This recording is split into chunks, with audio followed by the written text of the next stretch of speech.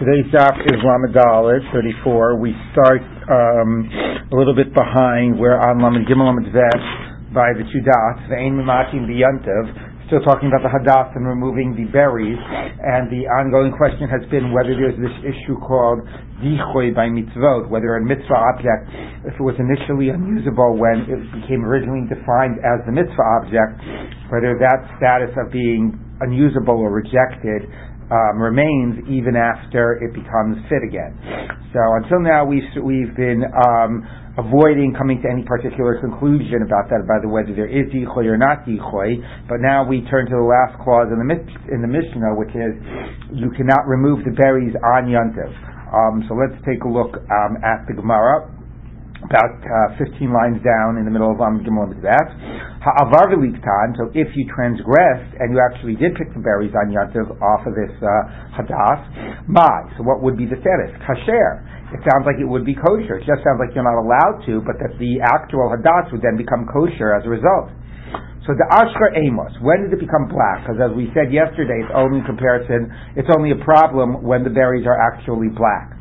Even with the ashkar me'esmo, if they had been black already and the hadath had been invalid before Yantiv began, so dichul me'karahu.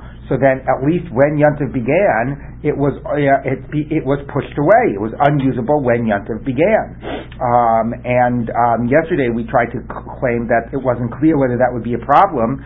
Here you see that it would not be a problem, because even if it was pushed away, not usable when Yantiv began, you could make it usable on Yantiv. I mean, you're not allowed to, but it would become usable. So you should at least be able to infer from that that if it was initially unusable, that's not considered that it doesn't necessarily have to remain that way. Elalav, so okay, as an alternative, we'll try to argue a different possibility. The Ashkar B'Yom maybe, no, when Yantiv began they were fine. They just became black over Yantiv, and then you fixed it again. But when Yantiv began, it was okay. So if that's true, Nira v'nidchahu, that's a case where it was originally fit when Yantiv began, and then it got pushed away. And then your conclusion would be, Shmas Mina, then you could infer from that, Nira v'nidcha chozer v'nira, that if something was fit and pushed away, it could become fit again. Now, of those two, it's easier to validate the case when it was never fit. Right? If something was actually in the category and rejected, right, then it's harder to go ahead and to make it more acceptable, because it was like actively pushed away after it already was fully in that category. If something was like, never fit, even when it became a mitzvah object, it's more like, it's like, come back and see us when you're ready. So then when it becomes fit, maybe that's different. But so if you had to choose between the two, it's easier to say it's kosher, the case of dichoy me'ikara than nira v'nidcha. And the Gemara says that one of them has to be okay. Because if you pick the berries on Yantiv, when Yantiv begins, it's in the category of the mitzvah. So either it was never fit and you made it fit, or if it was fit, unfit, and you made it fit again. One of those at least is going to be kosher. So the Gemara says, So the Gemara says, so let's go back to the first possibility, the Ashra Meikara. Let's at least concede the more obvious case. It was black when Yantiv began. Dichoy meikar lo have dichoy tifshut mina. I'll concede that you can infer from this that something initially pushed away does not have to remain that way. It was black, it was unusable when Yantiv began. It was dichoy meikara, but then you picked the berries, you made it acceptable. That you can infer from the Mishnah. Aval nira v'nidcha chozer v'nira lo tifshut. You cannot go so far to infer that fit and then pushed away will become fit again, because that's not necessarily the case. The case was not necessarily that it was fit when Yantiv began. It might have been the case where it was unfit. But minimally, you're right. Since it says don't pick the berries, the implication being that if you pick the berries, it's okay. You're right. Minimally, you could prove that if something was unfit when it began to be a mitzvah, when Yantiv began, that you can go ahead and make it fit. At least you can prove the case of Nir v'nidcha. Now, by the way, you could make even a stronger claim. You could say there's no such concept of dichoy by mitzvos. Right? That was the question we were asking yesterday. Right? Because then, okay, there's no concept of dichoy. Of course you can make it okay. The concept isn't relevant.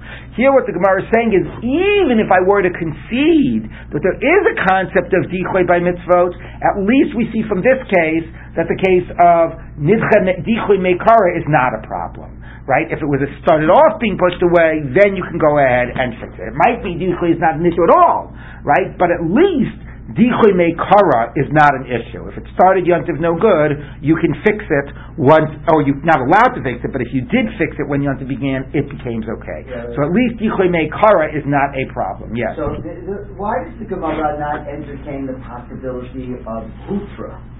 In other words, the whole thing is being compared to Kodshim, right? Yeah. So, like, there's a concept of Dichui b'Kodshim, right? It applies to mitzvah. Right. What about the issue of, wasn't that the issue by Kodshim of Dichui or Hutra, one of those two?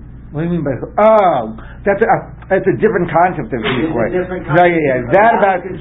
No. So you're right. I mean, it's the same word, but that's when there's an issue that there's something that overrides that lets you bring it. Like you're overriding it and allowing you to bring it on Shabbos, or overriding it and allowing you to bring it at B'tumah. So do you say that it's Hutra or Dechuya? Right. So is the prohibition pushed away, or is the prohibition completely allowed, completely released? Here it's whether the mitzvah object is pushed away. So it's a different concept. Here it's more of a stigma, the idea of Dichui. All right? Okay, so that's the conclusion. The conclusion is that minimally there's not a problem of Dichui Meikara, and if you pick the berries on Yontiv, you'll make it okay. Okay? It might be there's no problem of Dichui at all, but minimally there's not that problem. Tanu Rabbanan. Now we turn to the issue about why that you can't pick the berries on Yontiv. Mishur, Rabbi Eliezer, Rabbi Shimon Amru, Mimatin, but Rabbi Eliezer, Rabbi Shimon says you are allowed to pick the berries. So the Gemara says, how could you do that? The Hakamatakin Mana B'Yom Tov. You're fixing something on Yontiv. You're making this hadas into a usable hadas. So the Gemara says,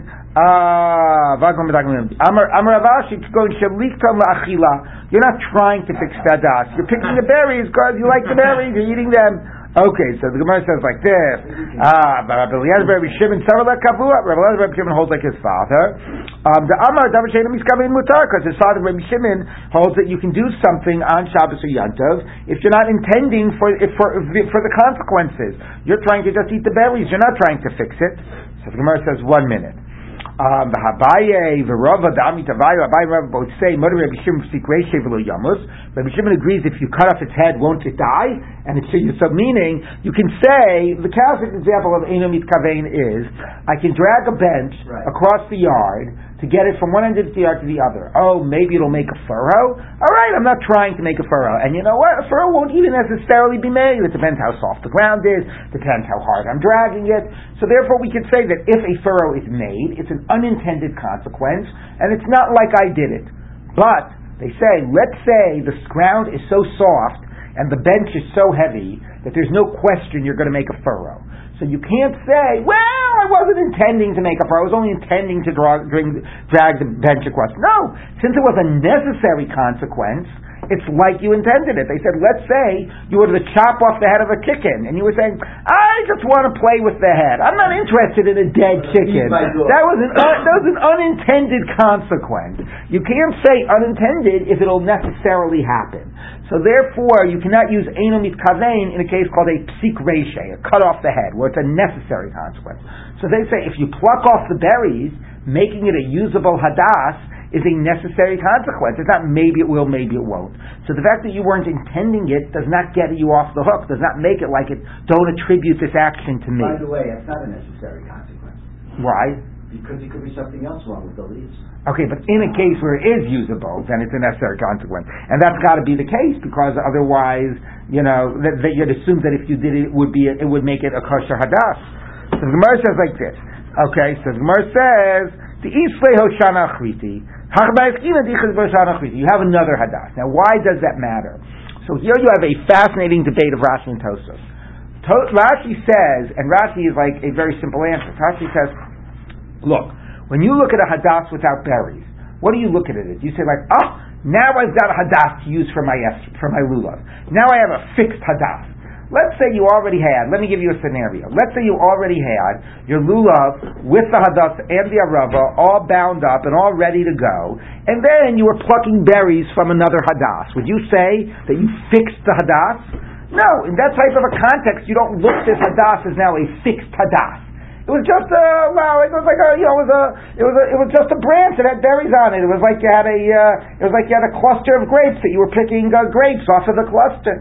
In the context where you have another hadas This doesn't transform from being something from being identified as an unusable hadas to a fixed hadas. It only transforms that way when it's needed to be used in that capacity. So that's why Rashi says it's different, okay? It's not like the objective reality now makes it a different object. It was only a different object when it was needed to serve in that type of a capacity. Tosfos says another explanation. Tosfos says that actually, and this becomes very important, it's a principle called psik reisha de lo nichale, which is not explicit in the Gemara, but it's very much developed by Tosfos and other Rishonim. Yes, it's a necessary consequence, but it's not a consequence I'm interested in. And since it's not a consequence you're interested in, it doesn't really be considered to be something that is attributable to you. So if I wanted the furrow in the ground, okay, meaning not like I was trying to make it, but it would be nice for me to have a furrow in the ground, then you say, it was a necessary consequence, and it's something you're happy with, you know what, it's like you intended it. But if basically you're not interested in the furrow in the ground, and it's not a intended consequence, even if it's necessary, then it can't be like, it's sort of like you wanted it. No, I didn't want it, so even if it was necessary, if I wasn't interested in it, don't make it my issue. So that's what Tosfos says the case is here. If you're not interested in it, because anyway you've got another hadas, even though you did fix the hadas, we're not disagreeing with that conclusion, it is like you fixed it, but it's not like something that was connected to you, and therefore it can't be pinned on you. Another way Tosfos goes it is, here he even goes so far to call it like it's a malacha shein tzricha legufa. Like yes, you wanted to do it, but not for the normal reason, and therefore you can't be held, it can't be tagged on you. Anyway, that's what Tosfos says. Rashi's explanation seems, at least here, to be a lot more simpler. In this context where you don't need a hadas, it's not considered like you fixed it. By the way, according to a number of Rishonim, we're only dealing with a rabbinic problem to begin with. Right? The idea that's considered like, the idea like it's fixing, like making something, if you really are making a vessel, you give the final hammer blow, you shape it, then you make something. That's like an Indian of makah b'patish or bona. Here, just because now it has the care qualities that you could use it in your lulav, according to some Rishonim, the Rambam, it says even if you did it intentionally, it's not a biblical malacha anyway. So in that context, recognizing that it's a pretty amorphous idea, fixing it to begin with, and you have another one anyway, so you don't really. So in that context, it's not really considered like you did anything of substance. So that's what Rashi says. If you have another one, you didn't really do anything. Where Stone says, no, you did it, but since you weren't interested in it, it's not really your problem. It's not really your act. That's how they answer that. Yes. Are you saying, did I understand correctly, that the distinction of secretions of the la nichale is introduced by Tosfos, not the Gemara anyway? Right. The Gemara has this case and another case like it, which a number of Rishonim say, this is an idea called secretions de lo nichale, and that's an exclusion. But a number of Rishonim, it's possible to read the cases in the Gemara to be very local reasons and not a generic idea of secret. For us, which because a very dominant halacha category on Shabbos of secretions de lo nichale is not so clear in the Gemara. Wow. Just so you know, yeah. So which of these concepts do you apply about the idea of dragging the bench through the ground then? If you weren't at all interested, you're not responsible. So according to Tosfos, if you're not interested in the result, you don't care about the end result, that's psikresha de lo nichale, which means that it would only be like a rabbinic issue, but you certainly would not be liable, and sometimes we might even say that it would be allowed. That's what Tosfos says. Rashi never says that. Another Rishonim, again, that's how we pass them, like Tosfos. But Rashi and other Rishonim don't agree, and they say that no, this case is special. This case, as opposed to the bench case, you actually did make a furrow. You actually did do something, whether you're interested in it or not. Here, in this context, you didn't do anything significant. So that's how Rashi reads it. I just looked up. Myrtle berries actually are edible. I've never seen. There you go. Okay, it sounds like it's one of those doctors. Which is the Dr. Seuss where they're always eating the berries off. That was like anyway. Let's see your That's a different old. What? If you're completely indifferent, so that's considered lo nichale. That's so we show them don't distinguish between lo nichale and lo ichbas lei.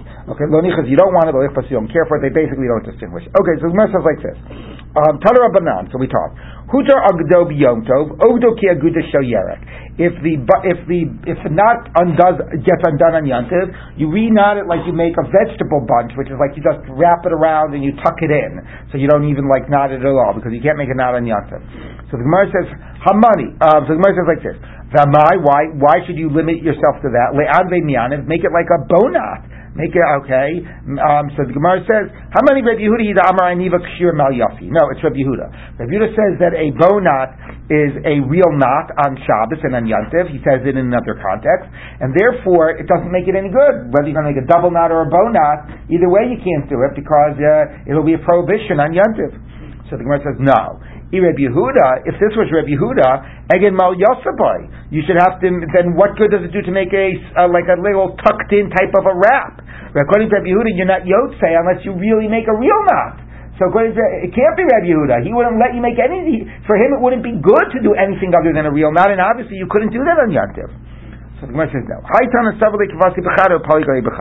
This Tana holds like him in one regard, that he doesn't like bow knots on Yantiv, but he disagrees in another regard, and he actually feels that you're Yotzei a lulav without doing a full knot. He doesn't hold like Reb Yehuda, you really need a knot, going back to the debate lulav tzarech eged, so you can be Yotzei this lulav even if the knot got undone. But even if you want to knot it, and lechatchila you should knot it on Yantiv, don't make a bow knot. That, according to him, would be a problem. Now, Rashi has a very important Rashi here, according to this. If you take a look at Rashi, with Rashi's line starts with the word alei, 3 lines before the Mishnah of the Rashi, he says the following: "But lulav the ein tzarech eged." He says the lulav doesn't need a knot, so he'll let you do a tucking in because you don't need to really, because b'diavad you're yotzei even without a knot. Shminin mehacha, says Rashi, we hear from here, the be'inim belulav kesher gamur sheikher shnei rashi ha'eged. So meaning, we see, right, it says that according to Reb Yehuda, just tucking in would not be enough. According to Reb Yehuda, that lulav tzarech eged, you'd have to make a real knot, and you couldn't do it on Yantiv, so you're stuck. Right? That's clear, right? That's the Gemara's conclusion. That according to Reb Yehuda, you can't make a real knot on Yantiv, number one, and number two, therefore, there's no way to fix this lulav. So from here, so that tells you that according to Reb Yehuda, the knot that is demanded by lulav is a real full knot. Okay, so. According to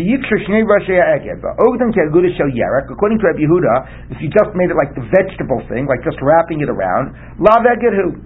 So that's Reb Yehuda, and that's why this lulav is not fixable according to Man Yantiv. So now Rashi makes an important statement. Afilu Rabbana the pligi alei Reb Yehuda v'ami lulav she'eino agud kosher, and even the rabbis that say that if it's not knotted, it's kosher, and therefore here, even though you can't make a real knot, you might as well just tuck it in because even if it's not knotted, it's kosher. Modu de mitzvah la'ogdo. They would still agree that it's a mitzvah to make a full knot. So what Rashi is really saying here, and this is the point I told you yesterday, when the Gemara say the rabbis agree because of Zekeli and Veyu, are they making a purely aesthetic point, or are they saying that lichatchila you should do what Reb Yehuda demands? And what difference does it make?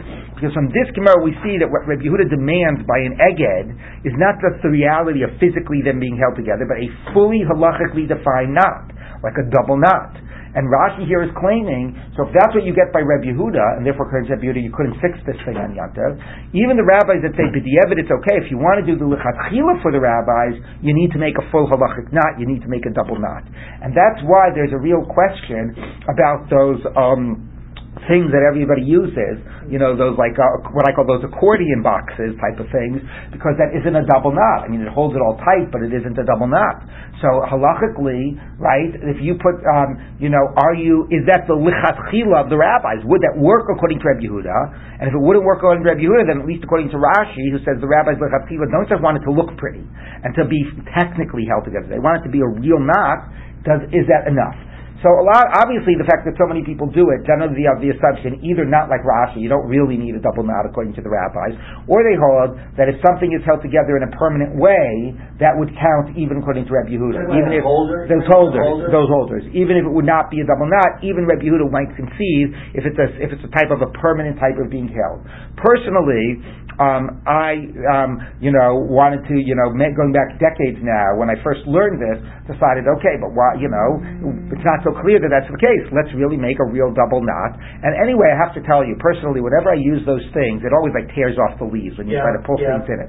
So I just get rid of those whole accordion things, and I think I've told you before, take a lulav leaf, I peel a leaf off of the lulav, split it in half, because it's doubled over, then you've got the one thing, then make strips, and you take those strips. Those are really like good tensile string. They function as, and they knot very, very easily. And I just make 3 places on the lulav, middle, whatever. First I do the lulav itself. I knot it, but then the hadassim derava on it, and I do it with these things, and I do double knots. It holds fine. I think it actually, even aesthetically, I got to tell you, looks a lot nicer. It looks a lot more natural. You just have the whole thing like there's one big, bundle. Anyway, and then it turned out, I just did this on my own. Then it turned out I married a woman who actually had like some Lubavitch background, and turns out that this is actually Minhag Chabad as well. Oh, wow. So it was all bashert, I guess, the wedding and everything. Yes. Wait, so 2 questions. First, you used 2 terms. You said a bow knot and a double knot. So Anva Meyanov is a bow knot. No, it's a bow knot. But the Gemara says that a bow knot, the Gemara's question about a bow knot is, are you allowed to make a bow knot on Yontiv? Rashi's point is, the way Rashi didn't spell out literally double knot, but what Rashi basically, his point is that what you see from the Gemara is that it has to count as a real knot, and in real knot presumably means a real knot that's a knot that would count as a knot for the halachas of Shabbos and Yontiv, because the Gemara assumes that according to Rebbe Yehuda, there's no way you could make a knot on Shabbos and Yontiv that would work for the lulav, which means that any knot that works for the lulav would be defined as a knot from Shabbos and Yontiv perspective. So since lahalacha, a knot for Shabbos and Yontiv is a double knot, the assumption is no. Well, according to Rebbe Yehuda, not right. I mean, Rebbe Yehuda might say yes, but as a general rule, the way we paskin, a knot for Shabbos and Yontiv is a double knot, so that might be the knot that would be required. Okay. Right. And so does that also mean that when you bundle everything together, you don't use like those slip knot things? Right, so that would be the same question, those slip knot things. So those slip knot things, though, we just tend to put on the actual lulav itself, not to combine the lulav with the other minim. So there's no halacha of eged. Right. The halacha of eged is the lulav with the other minim. So I will use those, but I have to tell you, once I got in the practice of doing this thing of just using it like string, it was a lot easier to just do that for everything. First of all, they have like 1 million. Well, that we'll get to. And then they pull it and tie it together. So hopefully we'll get to that today if we can catch up. Yes. How do you keep these things moist then? Because I was wondering that also. Them out of that holder, right. Which actually reflects. So what I do a double right. thing. Right. Well, that's a good point. The fact that you could just slip it out shows that they're not really held in any serious way to it. Right. So in theory, I could do that too, because you could slip it out and then slip it in because it's whatever. But then there's the question, right? Because then do you start worrying about things like the earlier Gemara, like Tasev, Elomina, Ashley, etc. Now all of that would only be within Rebbe Yehuda, but then the question is how much do you have to worry about that within the lechatchila of the Rabbanan. So what I basically do is what I figured out to do, and it works to me totally fine, is I take a nice like a kitchen towel, like a hand towel. I get it nice and wet. I wrap it all in, I wrap it all around, and then I take like some heavy duty tin foil and I put it around that, and it holds like really tight. It keeps all the moisture in, and then I put that in then put the whole lulav in the lulav holder, and it totally stays totally moist. You don't take the lulav out. No. With the lulav, I don't wrap the whole lulav. I wrap the section that has the hadas and arava with a moist, a seriously moist towel. I mean, not so moist that I'm going to squeeze it and it's going to drip at the touch, but anyway. And then I put very heavy duty tin foil around it, and it stays totally fine and holds the moisture. And that isn't a problem with planting in water. Well, no. It's no. You don't need to refrigerate. No, I don't do it with the refrigerator. Because the rubbers don't get black? I always have that problem. I don't know. It has nothing to do with it. If they do get black, they get black when everybody else's rubbers get black, like towards the middle of Chol Hamoed. Okay. I just have to replace mine. Let's take a look. A rubber gazula. I'm sorry, one last thing. Are you allowed to take, a knot over it? Like, let's say you have that holder, and then you put that in the rubbers, and you just take the same knot you put in the loop, you just put over that, right? Yeah, you could do that. Okay. That's also not a double knot. Okay. A rava gzula v'yavesha psula. And a rava, now it's the same mission that we had by lulav and hadas, now we have by the rava. And a rava that is stolen or dried out is invalid. Shalasher v'shalir nidachas psula, again, of a asher worshipped or an nidachas, which will have to be destroyed and burnt, is invalid. Niksam rosho nifatu Allah, if its head is cut off or its leaves has fallen off. So a tiftifa, now something new, a tiftifa, which is a certain type of an arava, which we will find out has different types of leaves, and it's a type of an arava that's not kosher, is psula. Kmusha, if the leaves are wilted, but shenishu mixas are only some of the leaves have fallen off. For shel baal and one of the fields that is sort of grows by rainfall. Okay, kshera is kosher. Shabal is contrasted often to irrigated, but here it's also contrasted to the idea of arvei nachal. Nachal meaning growing by a river. Let's say it doesn't grow by a river; it grows in a field and has to live off of the rainfall. That also is kasher. By the way, a very interesting Rashi. If you look at Rashi on the Mishnah, Arva Gzula V'Yevesha Psula, Rashi says Lulav Dilachem Akulu Kai. When it says Lukaktem Lachem, it's not just referring to the lulav and the esrog, but also to the hadas and the arava. The reason that's interesting is, number one, he could have said it by the hadas. I don't know why he waited to say it by the arava. And number two, because the first discussion in the perek was whether the Gzula problem is a problem of ownership or is the Gzula problem a problem of mitzvah ba'avera. Here Rashi is dropping the mitzvah ba'avera and just focusing on the ownership aspect. Okay, let's take a look now at the Gemara. Tanu Rabbanan, Arvei Nachal, willows of the river or of the wadi, Hagdelim al Hanachal, that they have to grow by the wadi. Okay, which is not exactly the technical requirement, even if they don't grow by a river, but at least lichatchila they should. Okay, Davar Acher, Arvei Nachal, Sha'ala Shala Mashoch Kinachal. The leaf is elongated like a river. So that's going to be important because the tziftzifah is a type of an arava that's invalid, which has more circular leaves. Tanya Ida, we taught in the Brisa, Arvei Nachal, Einli al Arvei Nachal. I only know aravas of the river. Shel Baal, those that grow in the field that survive by rainfall. Shel Harim, and that grows on the mountains. Minayin, where do I know it from? Talmud Lomar, Arvei Nachal mikol makom. The Arvei in Lashon Rabim means even not the paradigmatic Arvei Nachal, but anything of that species, even if it does not grow by the river. The Rishash makes a very lovely point. He says the word Nachal has two meanings. It means a wadi, and it means a river. So he says that's why we're contrasting it to two cases. One is growing in the field, which is not by a river, and the other is growing on a mountain, which is not in a wadi. So it doesn't need to be Arvei Nachal either way. It doesn't have to be a wadi, and it doesn't have to be by a river. Either way, it's okay if it's the same min, if it's the same type of plant wherever it grows. Is there a preference since the Torah says Arvei Nachal? Some say there's a discussion about is there a lichatchila of Arvei Nachal. Rashi says that there is. If you look at Rashi, Arvei Nachal, the first Rashi on the Gemara, mitzvah bezo. Okay, that's the way Rashi makes it sound like there's a lichatchila. There's some debate if there's a lichatchila to get them that grow by the river. Abishol Omer, top of Ramadal and Aleph, Abishol says, Arvei Shtayim. Arvei is Lashon Rabim, 2. Achas l'lulav, achas l'mikdash. To tell you that there's an arava for the lulav, and there's another type of an arava that you need, what they would have that... He has just one arava in his lulav? We'll talk about, hold on, we'll talk about that in a minute. But the double language is to tell you there are two separate mitzvahs of arava. There's a mitzvah of arava that you do in the lulav, that we obviously know, and then there's another mitzvah of arava that you do separate from the lulav, which is the one they did in the Beis Hamikdash, the walking around the altar, which we'll hear about later. So that's what the double language says for him. Rabbanan, the rabbis would say, L'mikdash minalahu, where did they get the idea that there's this separate mitzvah of that they did in the Beis Hamikdash of walking around the altar with an arava? All right, they don't get it from a pasuk. That's just a tradition. A halach l'Moshe miSinai. Damer of Yafi Amar of Yochanan, Asar Nitiyot, the 10 plantings, Arava v'nisu chamayim, the arava that they would do in the Beis Hamikdash, walking around the altar, and the pouring of water, halach l'Moshe miSinai. Those are all halach l'Moshe miSinai. Now, the last two are easy. The arava we know that, what we do sort of like with the Hoshanas, we do it with the lulav, but anyway, they did it in the Beis Hamikdash with the arava. We'll find out more about that, the walking around the arava, around the altar. Nisu chamayim is the special thing, that's why we have Simchas Pesach Shoev on Sukkot, a special pouring of water that they did with the morning sacrifice in the Beis Hamikdash over Sukkot. The only time they would ever pour water on the altar. The 10 plantings is an unrelated point. It is the idea that on a Shemitah year, you stop working the land already Erev Shemitah. Already, the period before Shemitah. Some types of things you stop working from Pesach, like 6 months before the Shemitah years begins.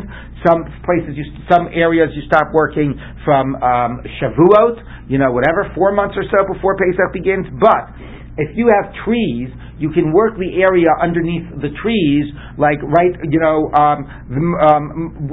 to like within a month before the Shemitah year begins. Now, let's say you actually have. Hold on, let me just check Rashi for a second. See what I mean. 1 minute.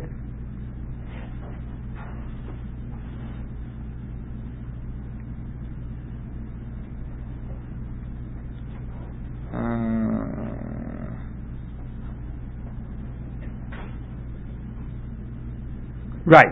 So here's basically the halacha. If you have old trees, you can work the area directly under these old trees, which sort of need a lot of nutrients and irrigation until a month before Rosh Hashanah. But if you have young trees, you can actually work them right up until Rosh Hashanah and a year before your Shemitah year, even though there's generally a mitzvah to add to the Shemitah year. If you have 10 trees in a field that is 50 by 50 amot, and they're sort of dispersed equally within that field, you're allowed to work not just directly under the trees, but you're allowed to irrigate and work the entire field for the sake of those young trees, all the way up to Rosh Hashanah itself. You don't have to add anything on to Shemitah in that scenario. So that's the special halacha of 10 young trees. 10 young trees dispersed equally in a field of 50 by 50 amot, you can work the whole field. Whereas if it was more than 10, or they weren't dispersed equally, or the field was larger, these types of things, you could only work under the trees, you couldn't work the entire field. Okay, so we're not going to worry about that. The only interesting thing to point out is, why are these three bunched together? There's a lot of things that are halach l'Moshe Misinai. So Rashi says, well, these happen to all be discussed at the same time in the base medrash, so that's why they were bunched together. But probably they're also bunched together because they're not the same question, but they all do relate to water. Right, exactly. So presumably the water connection is what brings them all together. The same. So anyway, but that's the basic point. We know the idea of arava from halach l'Moshe Misinai. We don't know it from the verse. Now, by the way, Tosfos asks an interesting question. Tosfos says, if you take a look at Tosfos says like this, Rabbanan lemikdash minalahu, Tosfos on Lamed Aleph, he says, Hakanami mati lemipai labashol shel bal shel hari minale.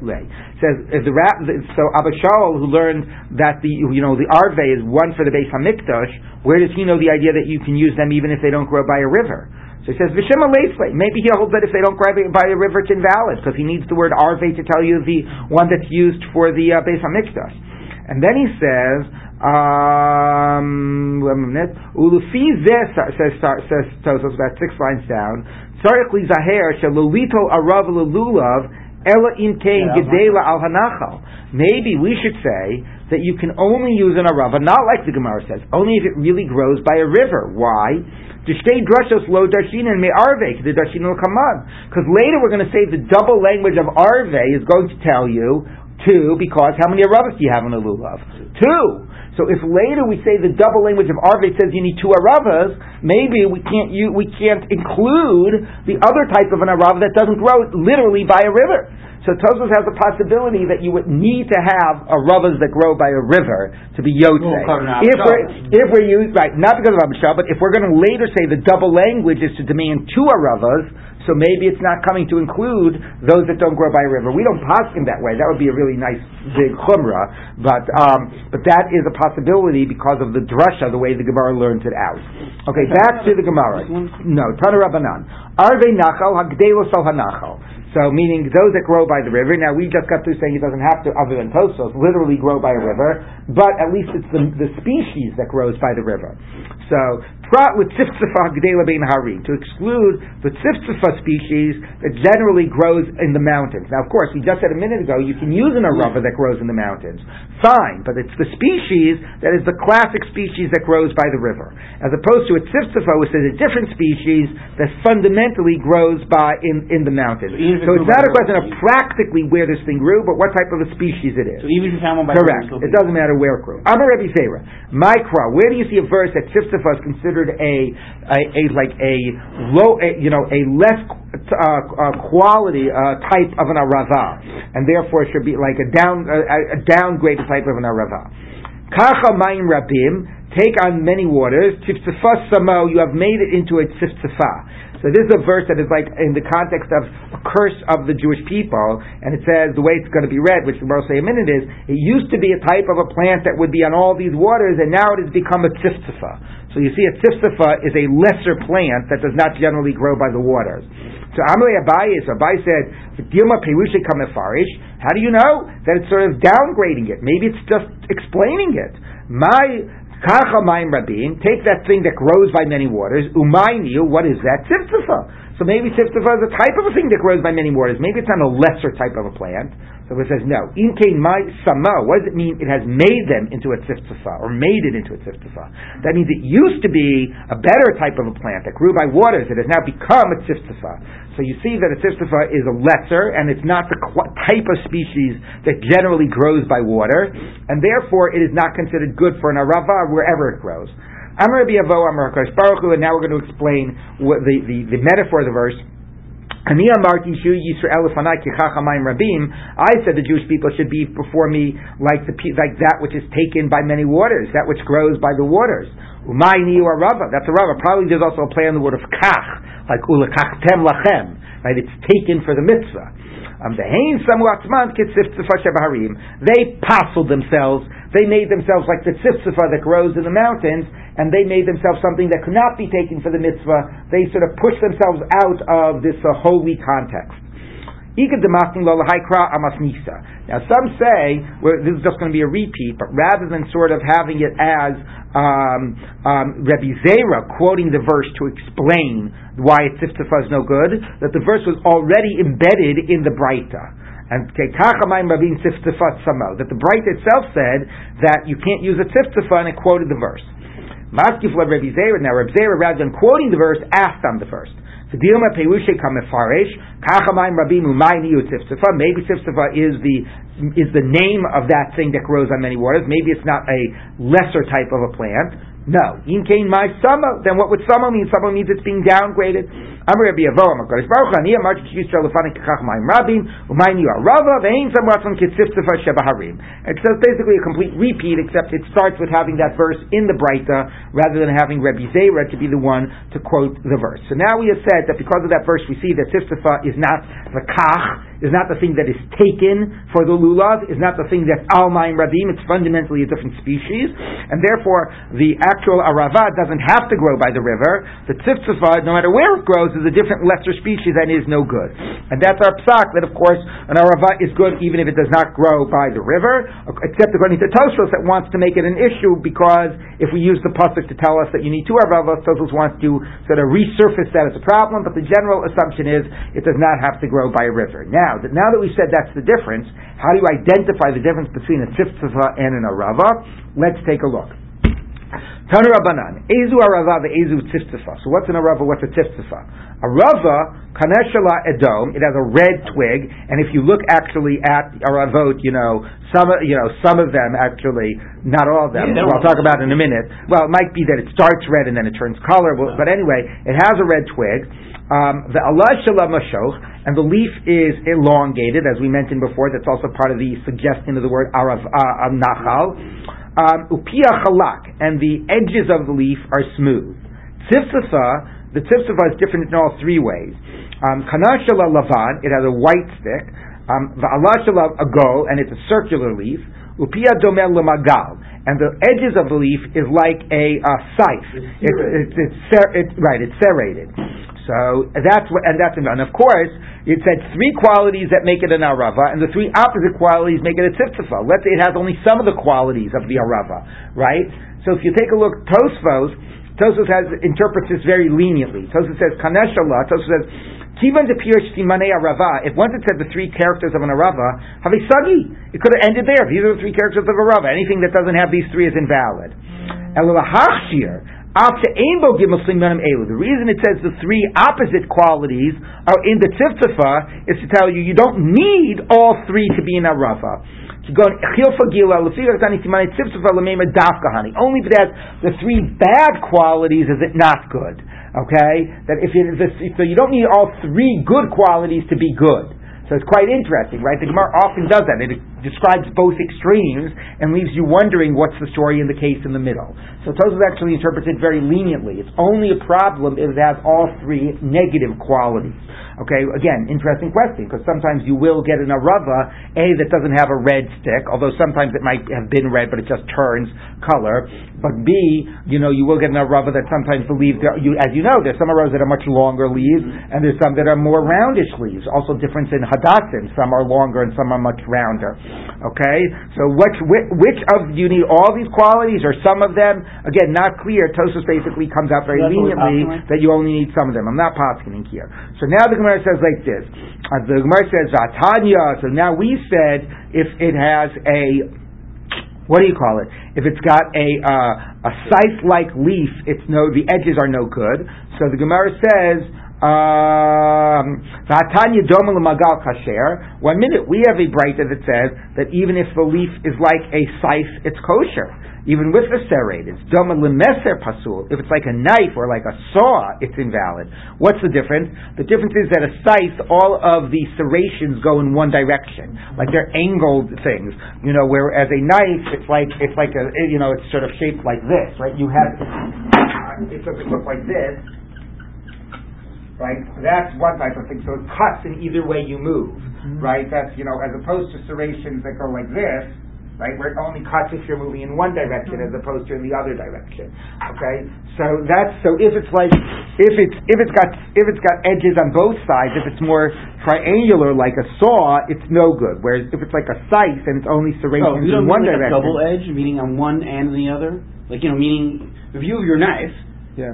It depends. You can have it on both sides. You know what I'm saying? Oh no, yeah. That's not what we're talking about. It's not talking about both. It's talking about Okay. So anyway, the Gemara says like this. So which is it? If it's like a magal, is it kosher or pasul? So the Gemara says Amar Abaye Kitan Yehi Bechil Fagila. That thing that is when it's like a magal, it's kosher. Is a different type of a species called a chil fagila. Okay, which is. So if you take a look at Rashi, he says like this, 3 lines down in the wide lines, Chil Fagila min arava ksherahi upia domel lemagal aval shar arava piha chalak. So Rashi basically says, and this is reinforcing, or this is based where Tosfos gets this point from, there are some species of arava that do have leaves that are serrated, that are kosher, right? So there are species, so meaning not all species, when we said if it's serrated like a scythe, it's invalid, that's not a universally true.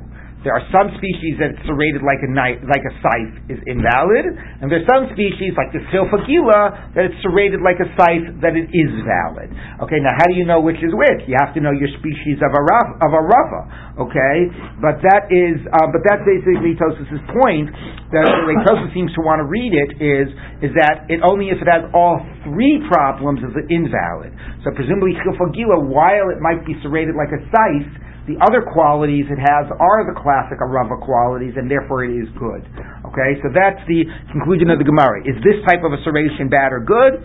Sometimes it's a bad species. Sometimes it's a good species. There's a species called chil fagila which actually is okay. How do you know? Is not very clear. According to Tosfos, the answer might be, as I said, because some of the other characteristics it has are the good characteristics. Yes, Michael. So when we said that, I want to understand this one thing about it. I said Baal was something that doesn't need to be irrigated, but so it means if you have a field that you do irrigate, and needs to be irrigated, you couldn't use anything to glue there for Hoshana, right? No.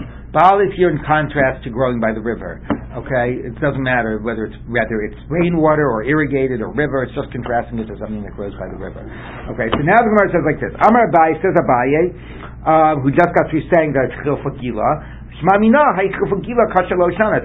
we have to identify a certain type of an arava that has serrations, that's good.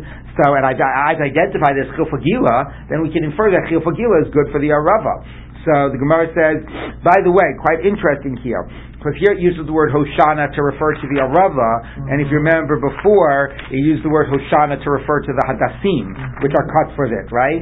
So the Gemara said, actually it was a similar statement, right? It said before, when you cut the hadassim, it says, right? That was Gemara way back on Lamed Amud Aleph. It says, where was it? Sizavitu asa, and then it says Hashta Hoshana may cut. Here it's called a Hoshana. And yesterday as well, it spoke about when Abaye said you hear that the type of thing is kosher for a lulav. He said it was the same Abaye. Shmamina hay asa mitzra kosher la Hoshana. So Hoshana seems to be the word for anything that's part of the bundle together with the lulav, not just the hadas, not just the rava, but the bundling together with the lulav is called the Hoshana. So this arava is kosher. This chil fagila is a species that's kosher to use for the lulav. Pshita, obviously. No. Mao Detema, I might have thought, Hoel V'Islay Shem Levi, same point as before, since it's got some type of a descriptive name associated with it, it's not the straight Arava, it's the Chilfa Gila Arava, so Shem Levi, Lo Niskasher, won't be kosher, Kamash Malan that it is. Ve'ema hachanami. Now, maybe we should say that. No, Arvei Nachal Amarachmana Mikol Makom. Arvei Nachal is not, again, classic, only Arava. Arvei in the plural means anything that's one of the subspecies of Arava. Again, not a Tzifzafa. That's seen as, again, completely unrelated because it's not like of the type that normally grows by a Nachal. That identifies it as fundamentally out of the Arvei Nachal category. But if it's within the Arvei Nachal, even if it's not the paradigmatic species, any one of the species of Arvei Nachal is sufficient. Okay. Amar Rav Chisda, said Rav Chisda, Haniklas Mili Ishtanu Shemayu Mikarav Beis HaMikdash. The following three things, the names reversed from the time the Beis HaMikdash was destroyed. Chilfasa Aravasa, Arvasa Chilfasa. The things that we used to call Arava, we now call Chilfasa. It's not Chilfa Gila, which is actually kosher. But Chilfasa used to be the name of invalid Aravas, like the Tzifzafa, and Aravas were the names of kosher. Things that we now call Chilfasa used to be called Aravas and vice versa. So if you wanted to know what's a kosher Arava nowadays, you could go around and ask, what are things that we're calling Chilfasas? Because we're now calling Chilfasas things that used to be called Aravas and vice versa. My nafkamina lulav, for the lulav, that if you want to identify the kosher species of Arava, now those are things that go by the name Chilfasa. Okay? Now, Shifura Chatzotzarta Shipura. Shofar is now called Chatzotzeret, which is a trumpet, and things that used to be called a trumpet are now called the shofar. So, my nafkamina, l'shofar to Rosh Hashanah. So you should know that if you're looking for a shofar for Rosh Hashanah, don't go around saying, I'd like a shofar. They'll give you a trumpet. You need to go around saying, I want a chosatzeret, and then you'll get a shofar. Now, by the way, Rashi says, well, I mean, what is a trumpet? Normally that would imply like a man-made metal object. Mm-hmm. So then, like, do I really need them to tell me don't use that for a shofar? But, okay, maybe you do. Rashi says that, no, the difference is that a chosatzeret suggests one that's like a simple straight one, as opposed to a shofar suggests a more like bent type of a thing. And therefore, you're supposed to use a bent shofar for Rosh Hashanah, not one that's just, straight. By the way, interestingly, the Sheiltos, which is the Gaonic work, in the mitzvah to blow the shofar on Rosh Hashanah, says the Mechayvin de Beit Yisrael lemitka b'chatzotzarta. Okay, that we're obligated to blow a chatzotzeret. Because this is reflecting the fact that the language had shifted and the word chatzotzeret meant shofar. Okay. Well, no, Rashi's point is that what did chatzotzeret used to mean? Or what does shofar now mean? Does it now mean like a metal trumpet, or does it mean an animal thing just straight as opposed to twisted? Okay, but the Gemara does indicate that the words had reversed. Okay, now patorta patora, patora patorta. These are two different words for different types of like tables, and one was big and one was small, and which was which the names changed. L'may nafkamina, what difference does it make to know what's called what? That if you agree to sell or buy a table, you got to know which type of table you're talking about. Okay. Amar Bai said, Afani Omer, now they were talking about things that names reverse, I'll add to the list. Beikase hovlila, hovlila beikase. So these are different types of inner organs in an animal. Beikosis and hovlila, I don't know how they translated it, whatever, it's part of the stomach, wonderful. L'may nafkamina, l'machar aninsa ba'ovei beitakosot. If you have a needle inside the walls of one of these organs, so there's a difference between which organ it is, and you have to know which of the organs we're talking about. I am not going to... Sandstone says one's the first chamber and another is the second. Fine, it's an interesting. I am not going to unpack that now. We'll have enough. We'll worry about that enough when we get to Chulin. Amar Rava Bar Yosef. Avani Omer. I'll add to this list. Bavel Borsif. Borsif Bavel. What used to be called Bavel is now called Borsif, and what used to be called Borsif is now called Bavel. L'may nafkim. You know what difference does it make? L'gidei nashim. Forget. Now, what does that mean? So it could mean, you would think it means, when you have to put somebody where somebody comes from, and they come from Bavel, so don't get it confused. Know that what used to be called Bavel is now Borsif, etc.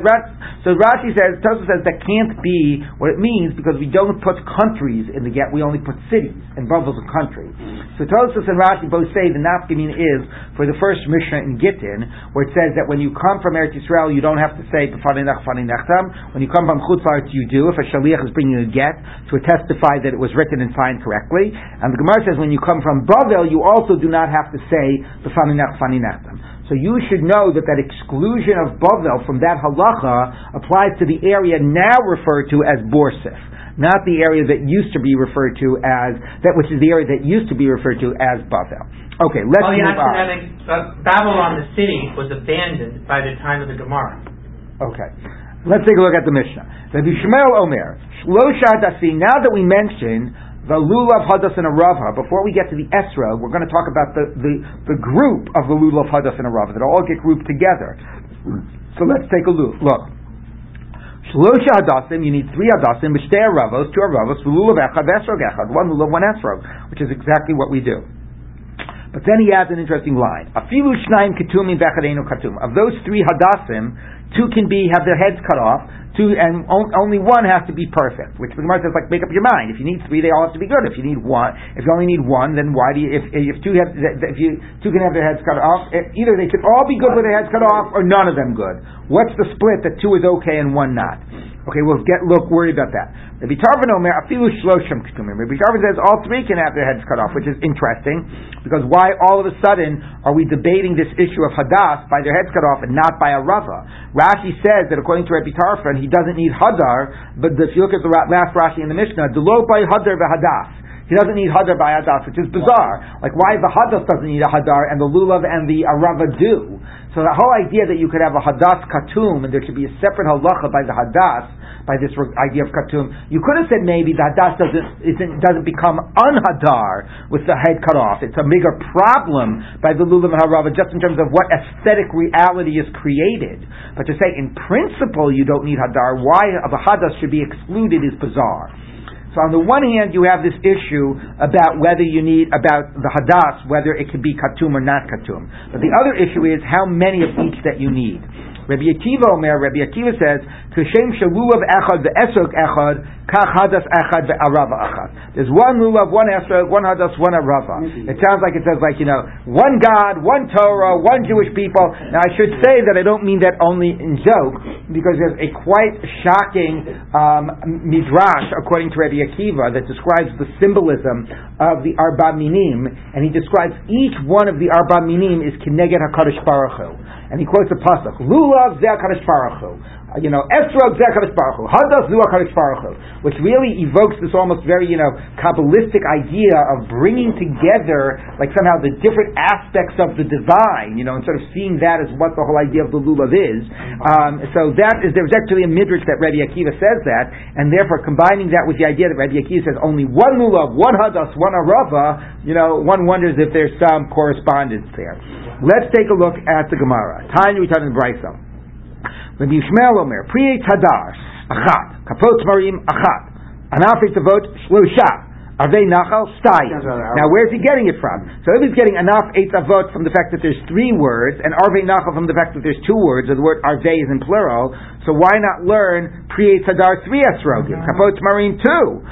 So it's not exactly clear, but Tosfos raises the question. Not exactly clear. Obviously, the last do seem to be by the number of words, or Arvei by the plural, but how that you're limited to 1 lulav and 1 esrog is not so clear. How do you get more? I mean, some people take more hadasim. Well, we'll talk about that later. Even if 2 of the hadasim are cut off, the tips are cut off, and 1 is not. Rabbi Tarfon Omer, Shlosha 3, Vafilu Shlosham Ktumim, all 3 can have their heads cut off. Rabbi Akiva Mekashem Shalulav Echad Ve'esrog Echad, Kachadas Echad Ve'arava Echad. Amalo Rabbi Eliezer said, Yochi Esrog Imahem Ba'aguda Achat. Now it's interesting why Amru Lo, because who's he disagreeing with? But anyway, maybe the esrog should be bound up together with the lulav, hadas, and a rava in 1 bound. Marta, v'chinemar priyei tadar v'kapot marim. It doesn't say a priyei tadar and kapot marim. V'lolo nemar ela kapot. Priyei tadar, then there's no vav. Kapot marim ve'anaf etzavot ve'arvei nachal. So the fact that the esrog is not joined to the lulav with a vav shows that you bunch the lulav with a hadas and a rava, and you keep the esrog separate. How do you know that they prevent you from one the other? Meaning, if you don't have all 4 minim, you're not yotzei. How do you know that? Talmud Lomar, ulakachtem, you shall take them. It really means you shall take for you, but shetehei l'kicha tama. The Torah says ulakach tam. It should be a full taking. You have to take all of them together. You cannot just take a few and be yotzei. It's actually interesting because you can take them at different times. You can pick up the lulav, then pick up the hadas, then pick up the arava, then pick up the astrog, and you're yotzei. But what we learn from ulakachtem is you're not yotzei unless you take all four of them. Okay? Now, not according to Rabbi Yehuda, who said it needs an egget, right? Right. Okay. Rabbi Yishmael manafshach. Now, what's this Rabbi Yishmael idea of two heads cut off and one not? Ish leimim by, if you need them to be whole, by namikulu, all should be whole. Ilo by shleimim, if you don't need whole, afilu chad namilo, then they should all three be able to be cut. So Amar Bira, Amar Rabbi Ami, Chazabar Rabbi Yishmael. All right, he reversed himself. So which one did he reverse himself from? So Rashi says he reversed himself from the requirement of three. And really, he winds up really saying, really, bottom line, I really only need one. And therefore, two of them can have their heads cut. So I really don't need three. Again, it's strange. It does not sound like that. It sounds like Rabbi Shmuel feels like one is core and the other two are sort of like necessary but not as central. But the Gemara can't understand how that all works together. I'm Rabbi Yudam Shmuel. Haloch Rabbi Tarfon. We rule like Rabbi Tarfon that says all three can have their heads cut off, which is interesting. The Azar Shmuel l'taimei, he goes according to his reasoning. The Amar Shmuel lahanu demizavni asa. Shmuel said to people that sell the hadasim, Zavinu, you'd better lower your prices and sell at a reasonable price. V'ilo, and if you don't, if you start hiking up your prices, I will expound the position of Rebbe Tarfon, and I will say that you can use them with their heads cut off, and therefore there goes your whole market, because now people won't pay a premium to get full hadasim. You'd better sell them at a reasonable price. So the Gemara says, my timer. Now, why is he threatening to teach them Rebbe Tarfon? If it's because Rebbe Tarfon is a lenient position, the leaders look Rebbe Akiva to make say. Why not say Rebbe Akiva, who only demands one? So why? So the Gemara says no.